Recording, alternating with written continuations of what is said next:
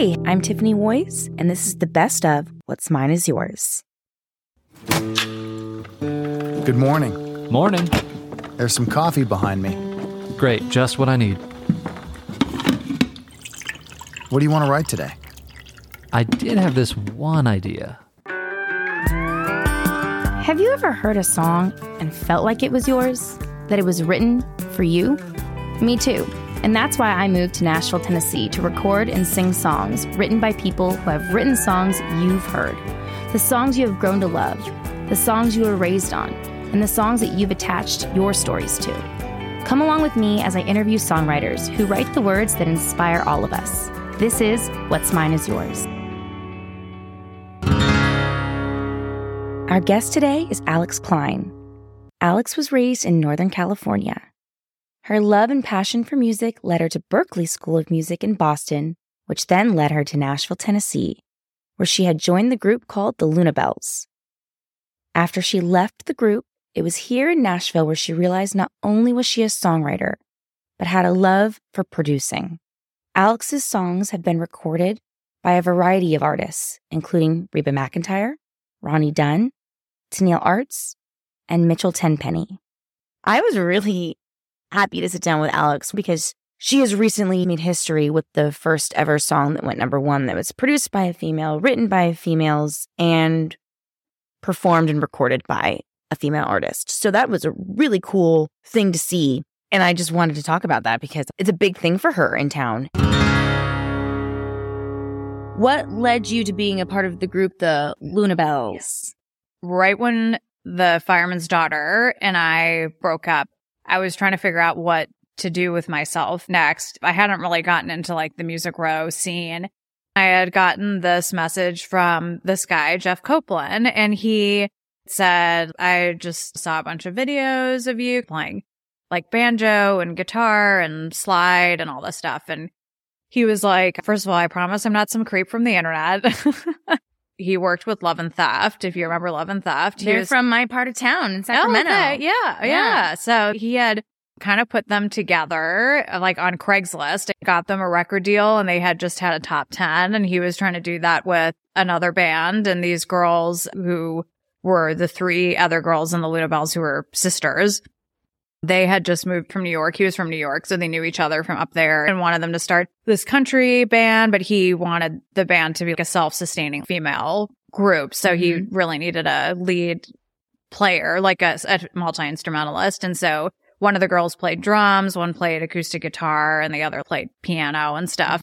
He was like, would you be interested in meeting the girls and seeing if this might be a good fit? And okay, this seems like a cool opportunity. The next night, we all got drinks together. Then we went back to their house in East Nashville and just like jammed or something. And we're like, oh, this is cool. Anyways, we became the Luna Bells after that. Yeah. And we're together for 2 years and signed to Sony. Yeah. Which is really cool. Really cool. Yeah. And I've read why you kind of stepped away from the idea of being in a band, being an artist. And can you tell us why that wasn't a fit for you? Yeah. Well, first of all, it was an awesome experience. I wouldn't trade the knowledge that I have of going through that for anything. And I met so many amazing people that I still work with today in the business from that. So that was amazing. But I definitely got an education in what it's like to get a record deal, and then right when you think, oh, well, that's the hard part's over, I got a record deal, then really how hard it is putting together a festival set and going out on the road and doing the radio tour and being crammed in a minivan. And we kind of hit the sweet spot of the industry right when nobody was making money and they hadn't figured out how to monetize like streaming. So we got a non-existent advance. We were just like crammed in a minivan the whole time. It was very unglamorous. Yeah. So I learned that lifestyle, even in the best of circumstances, is you're either built for it and it's in your blood or it's not. Because you have to really want to wake up at 4 a.m. for that lobby call and do your hair and makeup and go crappy hotel coffee. And show up to the radio station and sing in a conference room to a handful of people. I mean, it's not a very inspiring setting to do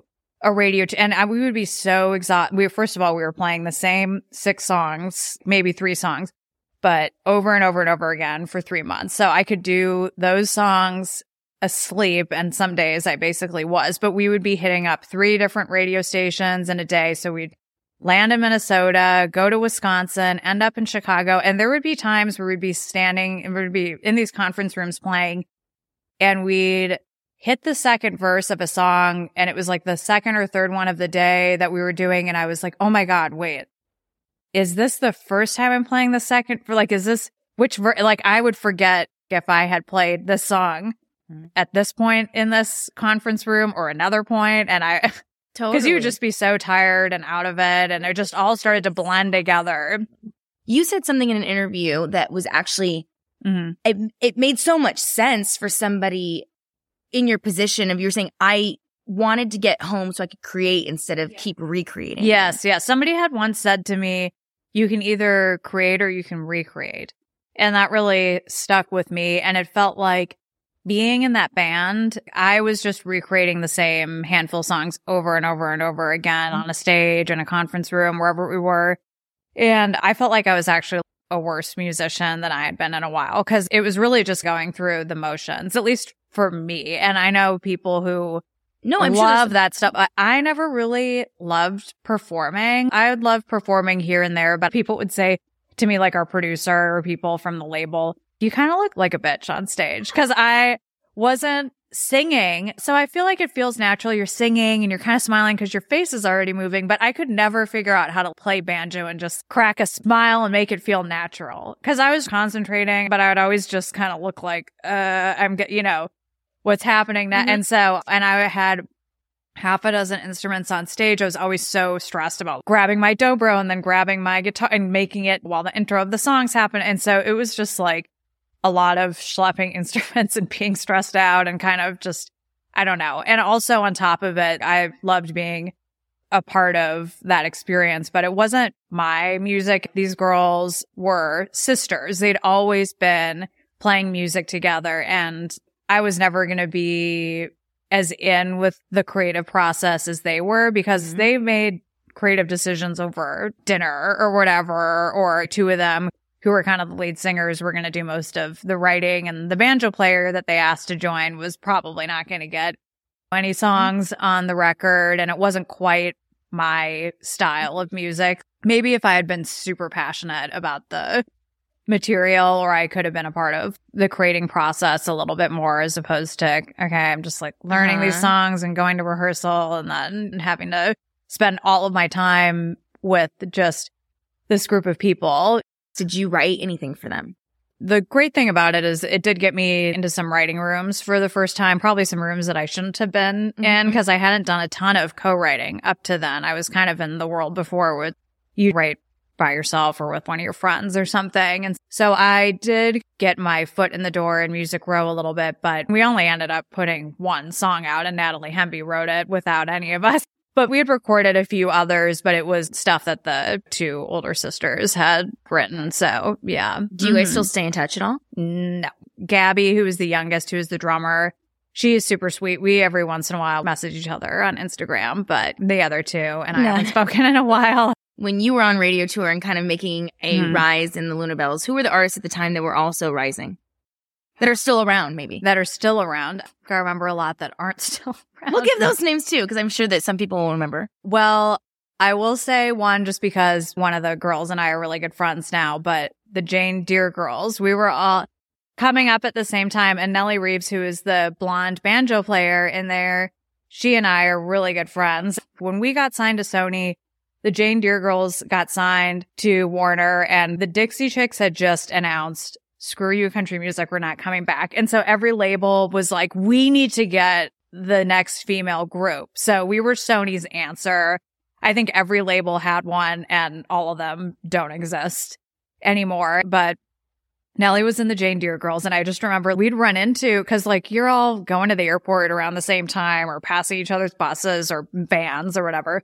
And I remember seeing Nellie from afar, and she played banjo and I played banjo and we were in competing girl groups and whatever. And I'd be like, The drama. eyeing each other up. And now it's so funny because we're best friends. Anyone that you remember that's still around? Solo artists? Gosh, well, I remember Kelly Pickler was on our label, so she was really popping off at the time. And Kenny was on our label. I mean, he was obviously already crushing it, but Gloriana was out there at the time. So again, another group that's not really around anymore. But those were the people that I kind of remember seeing around. You are a very talented songwriter, but you're also a very talented producer. Before we get to the producing aspect of it, tell me about your start with songwriting here in Nashville. Obviously, you said with the Luna Bells, you got in some doors on Music Row. Did you just start making that a thing where you were constantly getting in rights? You were doing that? Well, after I left the Luna Bells, I was kind of distraught about suddenly trying to figure out what to do with myself. Oh my God, I just lost a record deal. And that can be really a tough moment. But then I kind of took about 48 hours to realize that that was so not my path and not what I moved here to do anyways. So then I decided to really just focus on writing after that. And I got into a publishing deal quickly, which wasn't the best publishing deal. So I'm not going to shout out the company. That's okay. But I did start making some connections throughout that and writing full time. And then I signed to Starstruck after about a year of that other place and really started doing it for real. I've been looking through your songs, who cut them and recorded by, and it's a lot of different artists of different ages and styles and eras. What do you think it is about your style of songwriting that is able to be encapsulated and taken on by a broad range of people, which I think is really intriguing? Yeah, that's a great question. I've had Reba and Ronnie Dunn record my songs. I wrote for Reba's company for a few years. And ironically, I finally got a Reba cut the month after I left Starstruck.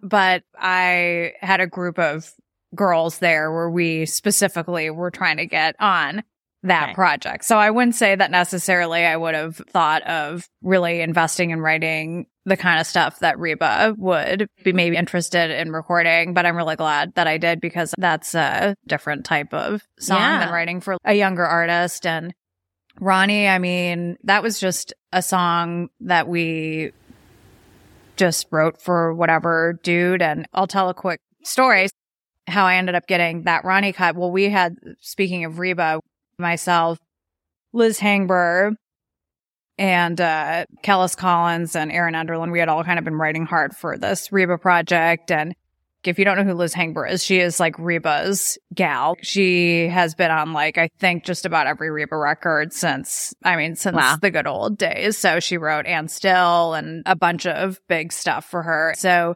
she really is tapped into Reba, and she'll kind of reach out to her and stuff like that and send her songs. And so when she was looking for not this last record, but the record before, we wrote really hard for that. And we had a ton of songs that were in the pile. I mean, some songs we were like, they're going to cut this next week, or Reba said, this is the song. And where I was like, and I'd never had a major cut before. So I was like, oh my God, I'm going to own this. And not only am I going to have a Reba cut, I might get half of this Reba record. We were really certain about that. And then she had her first cut session, or maybe it was her second or something. And the day before, Liz and I went to go write with Ben Stennis, who we ended up writing Damn Drunk with for Ronnie Dunn. But we were supposed to write with Ben because we were getting all of these Reba holds, like a Reba pitch. And so the day before, none of the songs made Reba's first round of cutting. And we were just kind of devastated. We go into that right that day with Ben.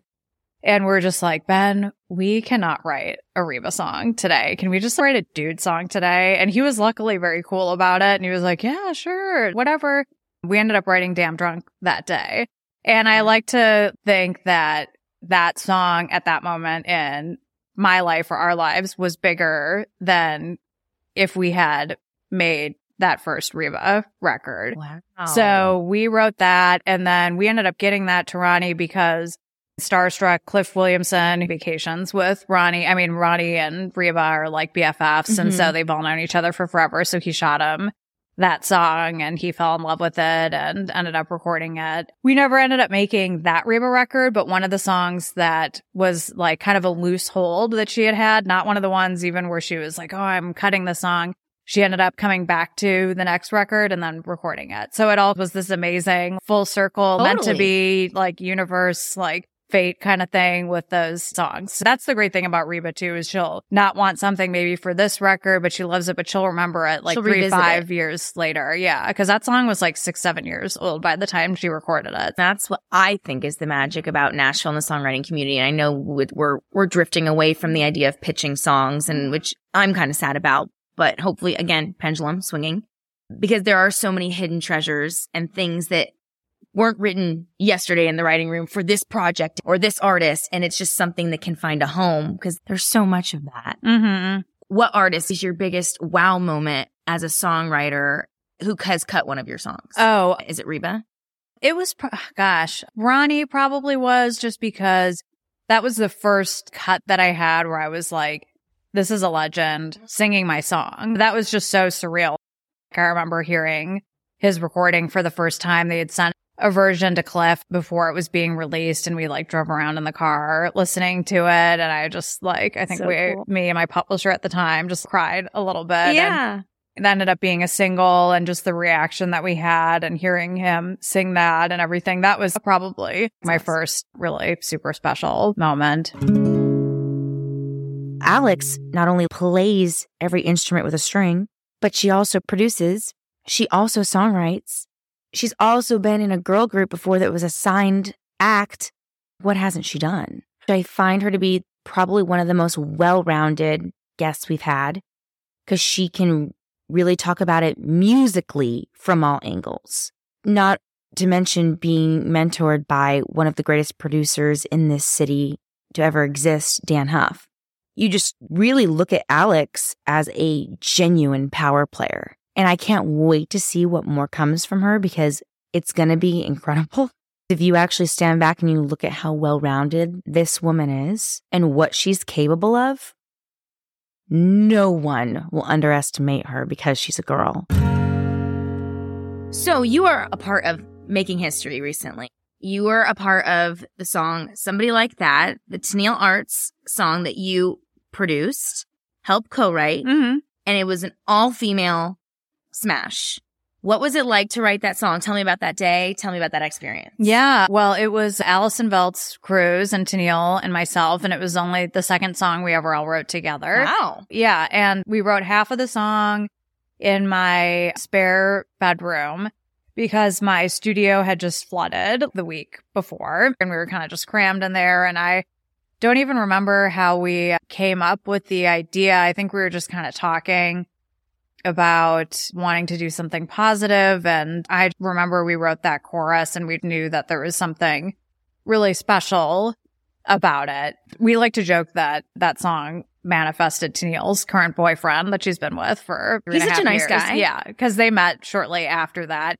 But we wrote half of it that day. And then I think a couple weeks later, we got together and finished it. When we turned that into our team, because Tennille and I were both over at Reviver at the time, everyone just was like, oh my God. We knew that we loved it. But sometimes I love things and people are like, but they were like, this is the thing. So that was really exciting. Was it ever intended for anybody else other than Tennille? No, it was definitely intended for Tennille, but she already had another single that was slated to come out, which I produced, but I didn't write, called Call You Names, which was a song about her mother.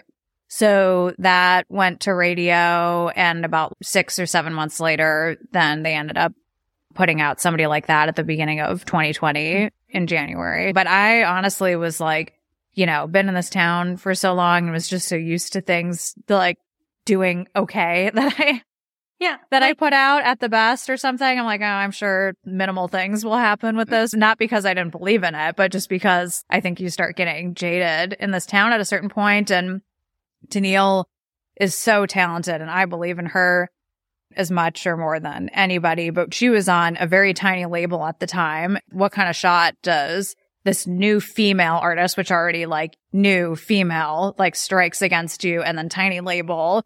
What kind of shot is that I just thought I'd be stoked if we cracked the top 50 with this song. And so to have it do what it did, I was in disbelief that it was going to go all the way until maybe the last couple of weeks of it. I mean, yeah. And how cool to be all together and to celebrate something like that. Oh, yeah. That will bond us together for life. We're all sisters because of that shared experience and the ride of going on all of that. And I mean, you guys obviously have such a great chemistry because I mean, I've just listened to the song you guys just released with Maddie and Tay, and it's the kind of the same dream team, right? Yeah, except for we added Tranny Anderson to the mix. She's on fire right now. She's written a lot of great stuff. And that's such a great song as well. Thank you. That's really great. I can't wait for that. Is that going to go to radio? Well, Tennille has a single out right now. I didn't produce that one. So hopefully, her follow-up single. So we'll see. And so now about your producing journey. I think this is also a really cool story of how you got started, because it was actually a friend of yours that kind of woke you up to the idea that you already were a producer and you didn't even realize it. So can you share that? Erin Enderlin, who is like a sister to me, she and I were writing at the time. And I'd just gotten out of the Luna Bells, and she had written a couple of times with the girls in that group. She does her own artistry, and she had said, I need to find an acoustic guitar player to go out on the road with me, just like one side person. And somebody at the time was like, oh, well, that Alex Kline girl, the banjo player or whatever from the Luna Bells just left the group. We hadn't even really met at the time, but she had left me a voice message, and I was obsessed with her writing. It was like shortly after Last Call came out. She had written that for Leanne Womack, and I was such a huge fan of hers. I was like, oh my God, I can't believe Erin Enderlin wants me to. She's talented. Yeah, she's so good. And so I ended up going out on a lot of club dates and stuff like that. We ended up bonding really quickly, and then we started writing together.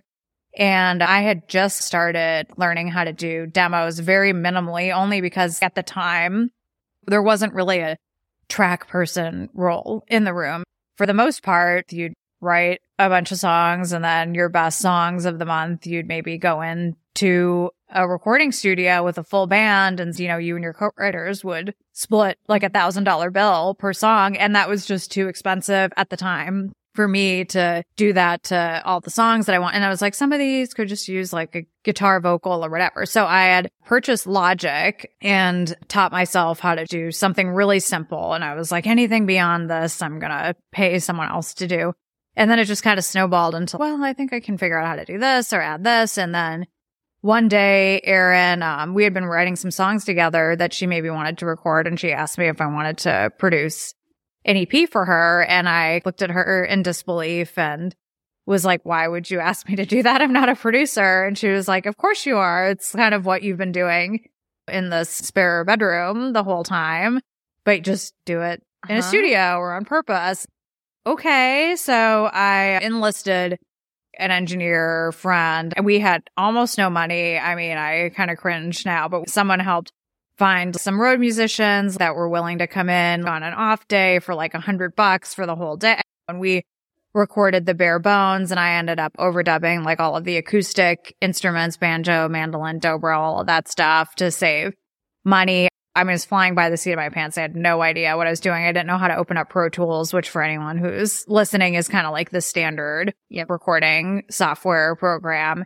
So I was asking somebody to help me all the time with loading it up and helping me record. But the end product ended up being great, and it got Erin some really great press, and she got on the Opry for the first time. It was her Opry debut. And I got to play with her, and that got me really excited about seeing the finished product and having these milestones with artists. It's really fun.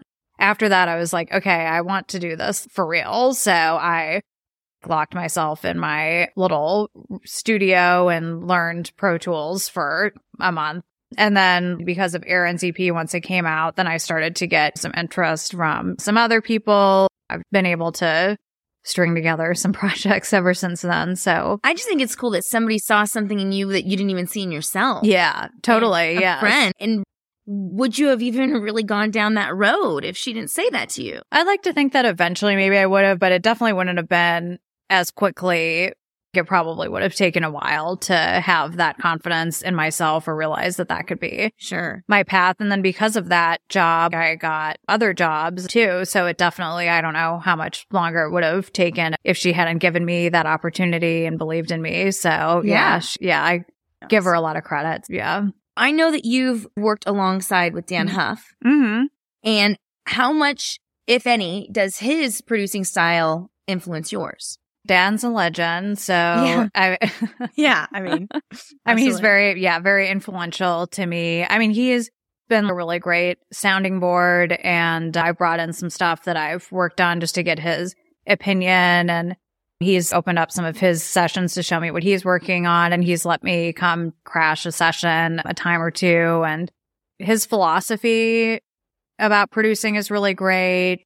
I will get really stuck on caring about something that he'll tell me nobody else cares about in the most loving way. I'll be like, oh my God, I don't like how this mix is sounding, or they want me to use a different mixer, or they want me to make this tweak and I don't agree, or what if I screwed this up? And he'll just be like, Alex, the general public is not going to know the difference. Mix A, mix B is not going to be the difference. One of his biggest hits, I hope he doesn't mind me saying, and I won't say which one it is, but he was like, he remembers hearing it when it came out for the first time, and it suddenly hit him that he did not like how whatever sounded on it, how he thought the drums were too loud or whatever.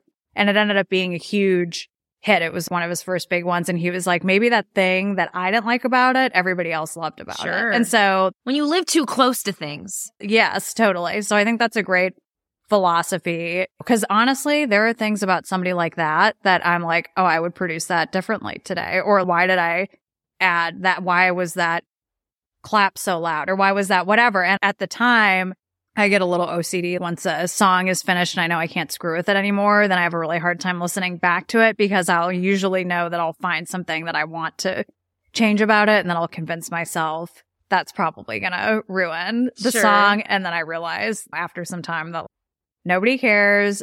Nobody's hearing whatever I'm hearing in my head, or maybe that's the thing that somebody likes about it, because all of music is objective and nothing is perfect, and everything is just our own interpretation at that moment of what that song should be. So anyways, he's great. He takes everything in stride. So whenever I would call him and freak out about something, he'd just be like, yeah, it's cool. Because it all starts with a song and a songwriter. Hey, thanks for listening to What's Mine Is Yours, the podcast with Tiffany Woys.